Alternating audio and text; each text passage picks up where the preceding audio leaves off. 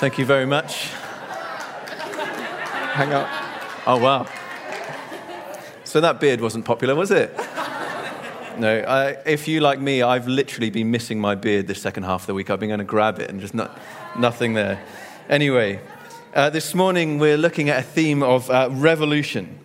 And it's quite a powerful word, isn't it? Just the word itself, revolution. I wonder what it conjures up in your mind. I mean, for me, I wonder whether I think back to things like historical events, so sort of named revolutions like the American or the French, the Cuban or the Russian. Maybe you think about an oppressed people or a government or some system or authority that's repressing its people. Maybe you think of violence and revolt. Maybe you think of a cause of justice. Maybe you think of anger or the uncertainty that's around a revolution. Now, these things, though, are not just in history, not just in the past, and they're not just things that we see on the TV screens far away. They also can be things in our own lives now. I wonder if many of you remember the London riots of 2011. I know that they were quite a while ago, but they're still quite fresh in the memory, aren't they? I was living in Elephant Castle at the time of the riots, and a couple of days into that week of riots, there was one that came up the high street in Elephant and Castle up Walworth Road. Now, I actually missed it only because I decided not to walk down the main street back from the station home, but decided to take the back streets instead. If I hadn't, I would have walked down and seen just a scene of violence. I went to the scene of that riot the morning after. I was actually going to go and take some pictures. I thought, oh, well, it'd be interesting to see what was there. But to be honest, I didn't get the camera out of my bag at all. Like, the atmosphere was just so odd. Like, there was almost like a latent anger that was just around this atmosphere of people waiting for something to happen. There was broken glass all across the streets and still things that had been kind of looted from shops but abandoned and left. And people were just kind of waiting around, seeing what would happen. It was a real uncertain atmosphere. And that uncertainty is something in our present as well. I wondered if you follow the news about Brexit. It's been quite hard not to, hasn't it? But one of the repeated refrains that we've had in our media has been sort of Brexit chaos. And we've had some like different factions and different agendas that seem to be at play. And actually we're in a place of going, well, we're quite uncertain what will happen. This uncertainty of what's happening next has made the news quite exciting, hasn't it? Watching going, well, what's Parliament cooked up now? But it's interesting, that uncertainty that we've been feeling through that whole process. Now, this week and next, we're looking at Matthew's account of that first Easter week. And today we're exploring Jesus' entry into Jerusalem at the start of the week that would end in his death. And to understand Matthew's telling of that story, we need to understand the historical context that it's written into. We need to understand what it would have been like to have lived in first century Israel and first century Jerusalem to understand what's happening with this story. At the time that Jesus was around, Israel was ruled by the Roman Empire. It was an occupying military power. So not only would an everyday citizen have experienced Roman troops all around in their everyday lives, but they too would have had to have paid crippling taxes to be able to pay for this occupying army that's so cruelly occupying the land. Israel, and Jerusalem in particular, was a land and a city that was awaiting a savior. And that word that they would have used to describe that savior at the time was a Messiah. They were waiting for a Messiah to come. And we actually still use that language in our that word in our own language, don't we? So if you were to say to me, Andy, you have a Messiah complex, what would you be saying about me? That I think that I am the solution to the world's problems. I'm definitely not, by the way. But that, that's the Messiah, a savior, someone who's going to solve our problems. And the Messiah is a character that's promised right the way through the pages of Scripture and the Bible. There are promises made at all these different points that point towards someone who is to come. And so this Messiah would be someone who would inherit the promises of characters like Abraham, that there would be a blessing to the nations. Abraham's grandson, Judah, he receives a promise that this Messiah will be a king. And they will be one of his descendants and will usher in a golden era for God's people. And the first king that we find in the line of Judah, we find is King David. And he is a king who ruled Israel, and he did usher in a time of peace and prosperity. But he too failed. He was not a perfect king. But he was also given a promise that the Messiah would then be in his line in a generation that's to come, that we would be waiting for a future at some point, a son of David to come. And by Jesus' time, this Messiah, this Savior, this Son of David that people were waiting for, was seen as someone who would come and would overthrow this oppressive Roman rule. Just like in our time now, there were many different factions and agendas going on in Jesus' Israel. There was one faction called the Zealots. These were literally people that would arm themselves like terrorists and live up in the hills and would come down and raid Roman convoys and things like that. Their main agenda was to seek to overthrow Roman rule through the force of arms. Some of Jesus' own disciples, some of the 12, were Zealots. There's one that's introduced to us in Matthew's Gospel as Simon the Zealot. And this overthrow of Roman rule was a hugely popular belief. I don't know if you know, but 35 years after Jesus died, the Jewish nation did rise up in rebellion against Rome, and Rome hit back hard. You can still see the scars on the land from the retribution that Rome brought on the land through this the Jewish uprising. And it culminated in the siege of Jerusalem in 70 AD, and it's devastation that you can still see today. Now, if you've been around Everyday for a while, you'll know that there's a group of people from Everyday Church, 50 or so, that have come across for a Bible tour in Israel right now. I did that same trip a couple of years ago, and one of the sites that you go and visit is this one. So this is the big wall that you see there. That's the Temple Mount. So it's this raised platform. It's gigantic, and it would have dominated the old ancient city of Jerusalem. Those stones that you see there are what remains of the second temple. That was the temple that stood when Jesus was alive, and then as he went into Jerusalem. When the Romans came and took the city in 70 AD, the soldiers destroyed the temple. And they destroyed it by pushing the blocks off the edge of the platform. And so you can almost see the violence in this image. And in one way, it's a pile of rocks, but look how they've smashed into the pavement that's below. The Romans considered this such a victory that the returning general, they had an arch put up to honor him in Rome. It's this one. It's called the Titus Arch. If you were to go and walk around it, you would see there's one relief on the arch there that depicts Roman soldiers taking treasures, Jewish treasures, from their temple and bringing them back to Rome. But before these destructive events, before this revolution that had kicked off, we see in our story today into this revolutionary powder keg, into this atmosphere of uncertainty and latent violence, steps Jesus riding up to Jerusalem on a donkey. And because of this revolution in the air, we've entitled this Easter series, so the sermon that I'll give now, but also then on Good Friday and Good Sunday, we've entitled this mini-series, Revolution Origins. And it's a nod towards our sermon series that we're going to have after Easter, which is called The Revolution Has Begun. You may have seen some of the posters around the building as you came in. Look out for them on your way out if you didn't. And there we're going to go through the letter of Ephesians in the New Testament and look at how we're going to learn over the weeks and months to come that God's revolution is better than anything that we could have conjured. But for today, our title is this, The Arrival of the King, as we read about Jesus riding into Jerusalem. So let me reread the passage for today. I'll put the words on the screen behind me. So it's Matthew 21, verses 1 to 11. But if you have your Bible, do turn there. But let me read these to you. As they approached Jerusalem and came to Bethphage on the Mount of Olives, Jesus sent 2 disciples, saying to them, "Go to the village ahead of you, and at once you will find a donkey tied there, with her colt by her. Untie them and bring them to me. If anyone says to you, say that the Lord needs them, and he will send them right away." This took place to fulfill what was spoken through the prophets. "Say to daughter Zion, see, your king comes to you, gentle and riding on a donkey, and on a colt, the foal of a donkey." The disciples went and did as Jesus had instructed them. They brought the donkey and the colt and placed their cloaks on them for Jesus to sit on. A very large crowd spread their cloaks on the road, while others cut branches from the trees and spread them on the road. The crowd that went ahead of him and those that followed shouted, "Hosanna to the Son of David! Blessed is he who comes in the name of the Lord! Hosanna in the highest heaven!" When Jesus entered Jerusalem, the whole city was stirred and asked, "Who is this?" The crowds answered, "This is Jesus, the prophet from Nazareth in Galilee." Well, let's start our reflections on this passage by looking at the expectations of the crowd to make sense of what they were singing and saying. I wonder if you clocked what they said in verse 9, these words that they were singing out. See that first one, Hosanna to the Son of David. Now, this word, Hosanna, literally means something like save us. It's a cry like help.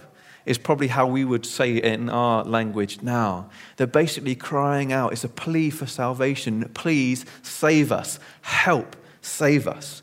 And they're singing to this character, the Son of David. And Jerusalem is the city that King David had made his capital nearly 1,000 years before. But for half that time, for 500 years, the Jews had been waiting and praying for a king like David to return and arrive and save them from oppression. Perhaps this was the moment. That's what we get the clue with these words that they're singing here. They may be wondering, is this the long-awaited moment that our freedom is arriving? And verse 10 describes how as Jesus enters into the city, it's the whole city, not just the crowds that are stirred, shaken, literally shaken like an earthquake with this news. You can imagine this palpable excitement that spreads throughout the city. I mean, it would have been a fantastic scene, wouldn't it? What a possession to be a part of. These guys, this whole crowd singing songs about a victorious Messiah. People are taking off the cloaks off their back. They're likely only to have one. People in that time didn't have the amount of possessions and stuff that we did. They would have taken their one cloak off and put it in front of Jesus riding on this donkey. A sign of honor and sacrifice, particularly if you only had the one cloak. This crowd was doing it probably in a sign of loyalty towards Jesus. Certainly maybe as a sign of hope. Wow, maybe this is the Messiah. Others are chopping down branches from the palm trees and either waving them round in jubilant celebration or putting them down for Jesus to ride over. This is a jubilant procession. It's like party time. And it's a huge moment. Just a few verses later, if you were to read on the passage in verse 15, Matthew tells us of the children that are singing the songs that their parents sang the day before. They're still singing them around the city, particularly in the temple courts. It's like they've been caught up in the excitement of those days before, and they're almost trying to relive those moments as they're singing these words. Expectations are set high. And Messiah is like the one that the Jews are waiting for in this moment. They tend to come in two forms, either with great power or with great wealth. And let me give you just two examples from history. I wonder if you've ever heard of the king Mansa Musa. Mansa Musa. He is the 13th. He was the king of Mali in the 1300s, and he is reportedly the wealthiest man that has ever lived. At the Malian Empire at the time, they had these hugely lucrative gold mines that produced gold by the ton. And as the king, he owned every single bit of gold that came out of those mines. He was a Muslim. And as a devout Muslim, he went on pilgrimage to Mecca, as this map shows. That's the line going up into Saudi Arabia. As he left on this pilgrimage, it's reported that he left with a caravan of 60,000 men. That's a holiday and a half that you're financing, isn't it? You and 60,000 of your mates as you go on your worldwide tour. And it's reported that he was so wealthy, so generous with his handout, so generous and lavish was he in giving out his gold, that during his 3-month stay in Cairo, which is on the way to Mecca, he caused the price of gold to plummet, not only in that city, but the country of Egypt. He caused the price of gold to plummet for 10 years. So much did he swamp the market with gold that it lessened its value for 10 years. That's one way to leave your mark on a city, isn't it, with your wealth? Or how about displays of military power? We still have military parades today, don't we? Tanks and huge missiles, thousands of troops fly past from impressive warplanes. In Jesus' time, they would have looked slightly different. They would have had a general sat on an impressive war horse or being carried around here in like a lavish chariot. They would have been followed by thousands of their troops armed to the teeth. Behind them would have been hundreds, if not thousands, of prisoners that they had taken from their victorious campaigns, marching them through the street in humiliation for whichever the defeated nation is. And behind them would have been treasures that they had plundered from their enemies. And I wonder whether this is what the crowds were expecting and wanting as Jesus arrived into Jerusalem. A savior with wealth and power. Someone to kick those Romans out, to fight their battles, to win the day. Someone to usher in a new age of wealth and prosperity. But does the pilgrimage of Mansa Musa or the return of a victorious general sound like the story that Matthew is telling us in these verses? Is this the type of Messiah that Jesus is going to be? Because I think as you read it, there seems to be something else going on, doesn't it? Remember how the passage began. Jesus needed to borrow a donkey to come into Jerusalem. Jesus was not a rich or a powerful man. This entry into Jerusalem was not a flaunting of his wealth. Rather, it was a statement of humility. I wonder if you noticed the quotation that Matthew used from the prophet Zechariah in the middle of our passage today. As an aside, Matthew, out of the 4 gospel writers that we have, he is the one that fills his eyewitness account of Jesus' life with all of these references to the Old Testament and these prophecies that were made there and how they're being fulfilled in the life of Jesus. And in our passage today, he quotes this in verses 4 and 5. He quotes from Zechariah 9, verse 9. He says this took place, so these events, Jesus coming into the city, they took place to fulfill what was spoken through the prophet. Say to daughter Zion, see your king comes to you, gentle and riding on a donkey, and on a colt, the foal of a donkey. So when Jesus rode into Jerusalem, he wasn't riding like astride a horse, a symbol of warfare and the choice of conquerors. He didn't even do it on a mule, which was the steed usually of Jewish kings like King David himself. No, rather, he chose a donkey, a pack animal, a lowly beast of burden. He chose a donkey to be his royal mount. And as Zechariah prophesied, he came humbly and bringing peace. How different from the crowd's expectation. But before we judge the crowd too harshly, let's remember we are not too dissimilar from the crowd. We too can only turn to God when we want something. Often when we want something really badly. And those things can be serious or trivial. So they can be things like health crises or financial difficulties, facing pressures at work, maybe even just an embarrassing conversation that you don't want to have. Do you know, I wonder if the most common prayer that we pray is simply help. We, like the crowd, we want a Messiah and a Savior to rescue us from our biggest felt needs. And like the crowds who wanted to be freed then from this surface evil of Roman occupation and the exploitation of the rich, we too can want to be freed from what feels like right now to be so pressing in our lives. But Jesus didn't come just so that we would have a sort of magic genie that we could rub in the right way and he would grant all of our wishes. Instead, Jesus came to rescue us from the full depths of evil. The Jews are expecting a king like some great military leader like King David who would come and throw off the yoke of Rome and establish God's kingdom by force. Yet Jesus did not arrive with a sword in his hands, but gently on a borrowed donkey. Jesus had not come to lead Jerusalem into a violent revolution. He hadn't come to splash his clash or to flaunt his power before others. He had come to be killed. And he had come to wage war on our worst and ultimate enemies of sin and of death. He came to Jerusalem that he would die on a pagan cross, to die and to die in our place. The kingdom of God that Jesus preached and practiced was not an earthly political kingdom, but it was the rule of God in people's hearts, people who love, know, and serve him. The crowds would have been disappointed with Jesus on this day. But the good news is that their disappointment too was only at a surface level. Deep down, Jesus' arrival to Jerusalem is the moment when salvation, true salvation, dawns. This is the start of the revolution. And it's a revelation of God's great redemptive plan to rescue the world and to restore everything that has been broken or destroyed or corrupted. The hosannas of the crowd, these cries and pleas, help, save us, please. These cries were totally justified, though not for the reasons that the crowd first supposed. Do you know the wonderful thing about Jesus is that he will answer our help prayers. And in doing so, he doesn't wait for our motives to be pure. He doesn't wait for us to have everything sorted so that we can come before him and do business with him as equals or as partners. No, Jesus came to show us a better way.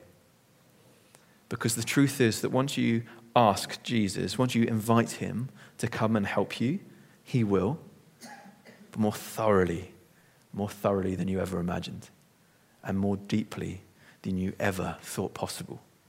Jesus turned the whole of Jerusalem upside down.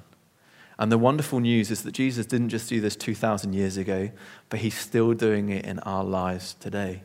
This is the act of God that he's still doing.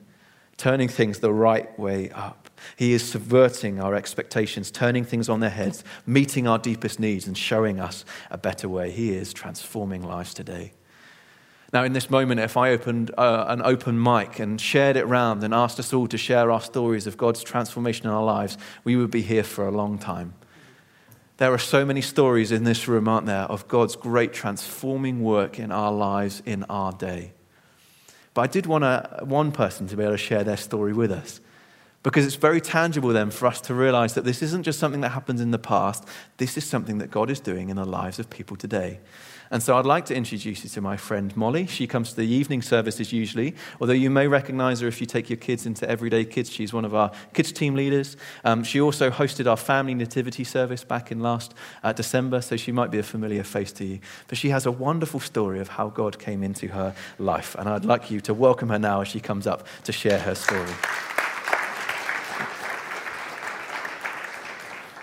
Thank you, Andy. Yeah, so as Andy said, I'm Molly. And if 18 months ago you would have told me that I'd be, even at church, let alone standing and talking at church, I would have probably thought you were a little bit crazy. My Sundays usually consisted of me slumped on a sofa, regretting what I'd done the night before or the night before that, feeling pretty rough and probably having overdue essays, which still happens now, to be honest. But Sundays were never a day that I would consider coming to church.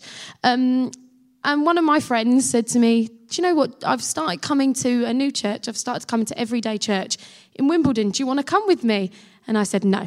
I don't want to come with you to church. I'd much rather stay here.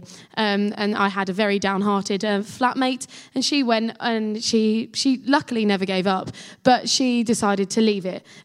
Just for then, I wasn't going to come to church. I thought, how dare she actually ask me to come to church? And then in November 2017, I was a student teacher.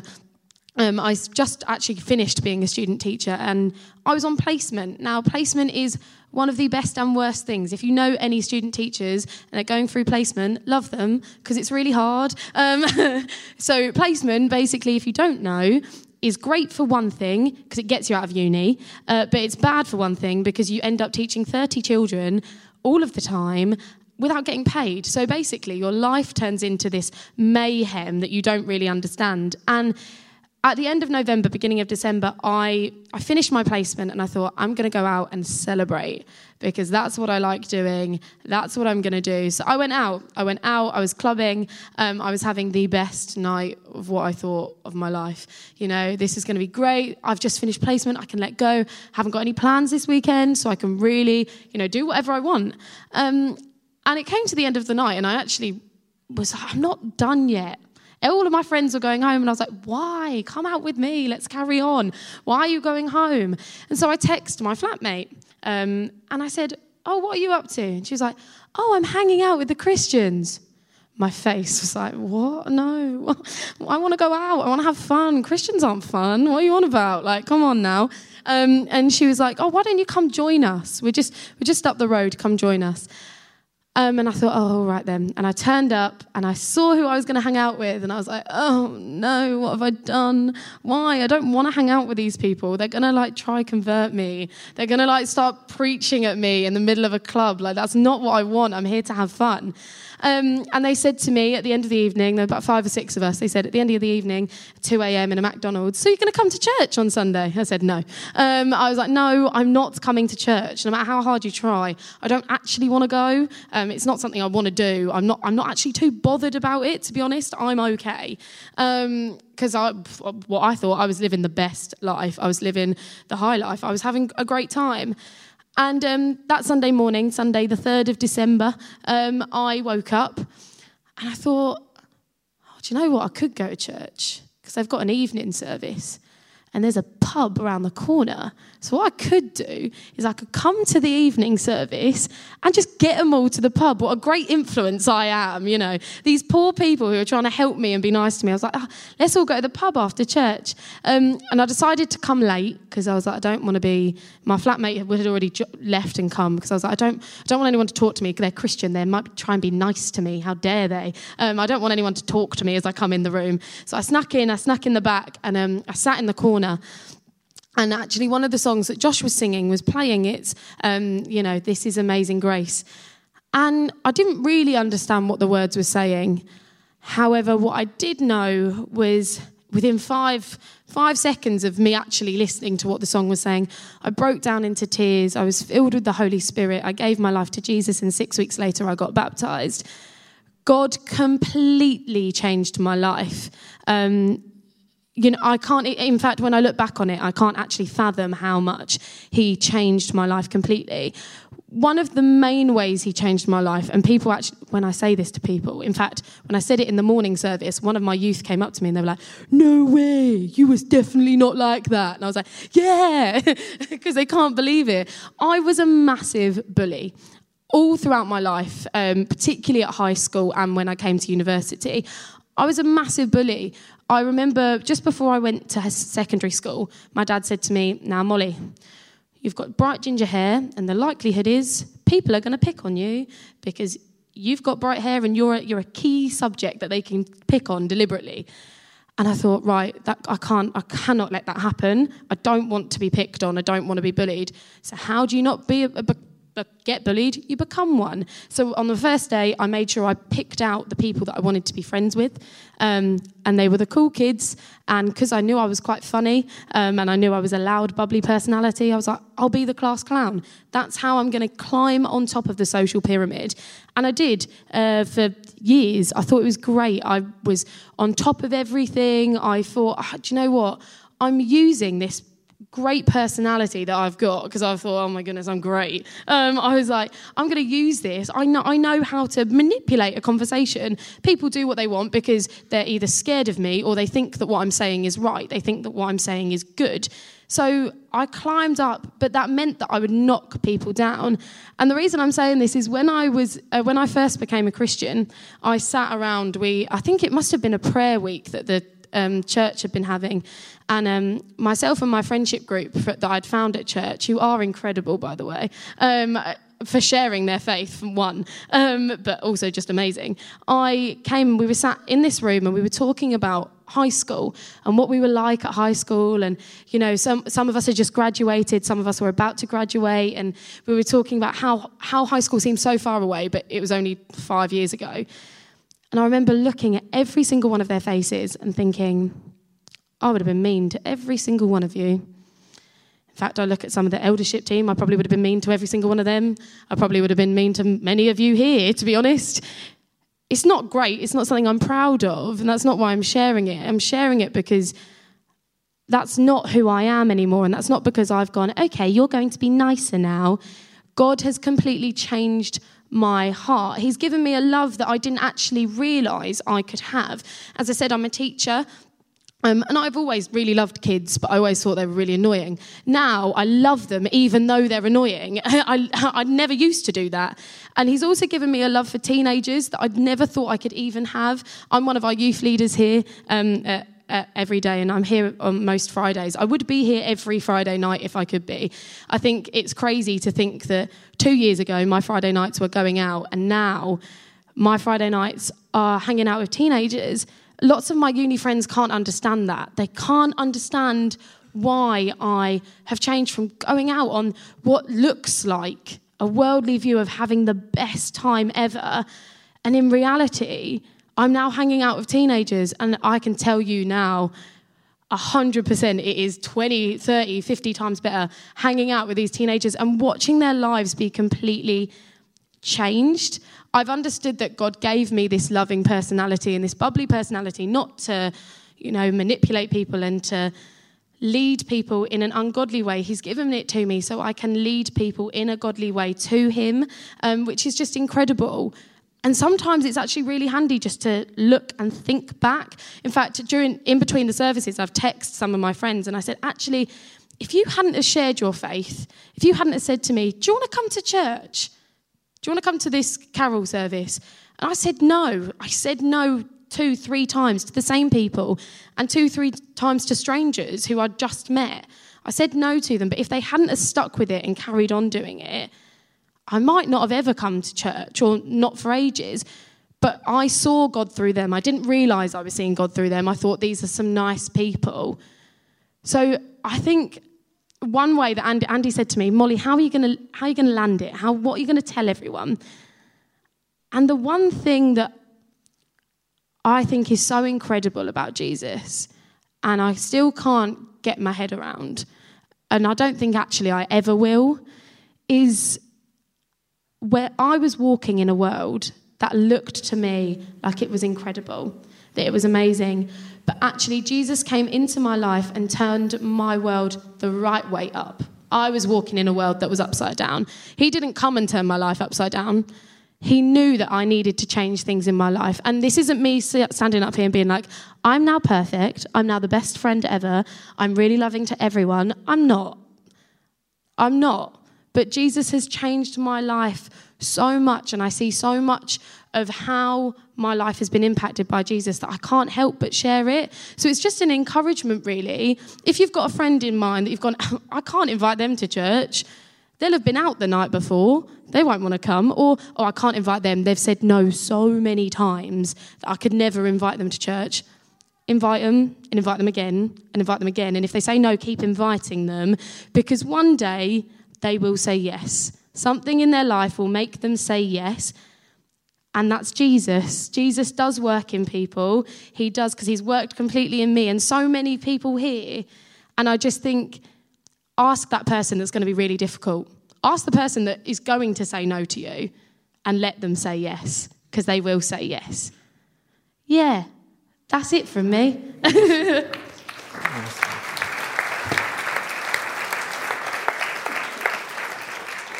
Good story, hey? And isn't it encouraging to hear of Jesus changing lives now? Isn't it wonderful? God is so good to us, so gentle and kind and caring, always wanting what's good for us. And Molly's story demonstrates that so well. Thank you for sharing. Let me just share a couple of concluding thoughts before we hand back to the band and Nathan and Dan, who will lead us into communion. But we've been looking this morning at Jesus' arrival into Jerusalem and the humble way in which he entered into Jerusalem. But greater humiliation waited Jesus at the end of this Easter week. Because as I said, he had come to Jerusalem to die and to be crucified. And that's what we'll get to explore together on Good Friday in a few days' time. I really encourage you, come back and join us here to be able to celebrate and think about, dwell on, reflect on Jesus' death on the cross for us. Our very own Tom Quickshank is going to be sharing, and it's going to be a wonderful time where we get to think again about the great humiliation that Jesus went through that we don't have to. But today we leave the story with this spark of revolution in the air. And it looks very different from what we might have expected, but it's better than we ever dared dreamed. And I'd like then to leave you with the challenge. It's the question that the city asked to the crowd, who is this? Who is it that you're following? Who is the Jesus that you say that you know? Who would you say that Jesus is? What do you think he is like? And I want to encourage you this Easter, if you've never investigated Jesus before, let this be the time. Come and hear more about who he is and the amazing things that he's done for you. If you've been a Christian for ages, or maybe not long at all, but you've already encountered this truth and you're like, this has changed my life, then enjoy this Easter and this retelling of God's great story of redemption as we get to enjoy again all that God is doing in our lives, but will do through our lives and will do through the world that we see around us. Investigate the real Jesus this Easter. This Jesus who came to rescue us from our mortal foes.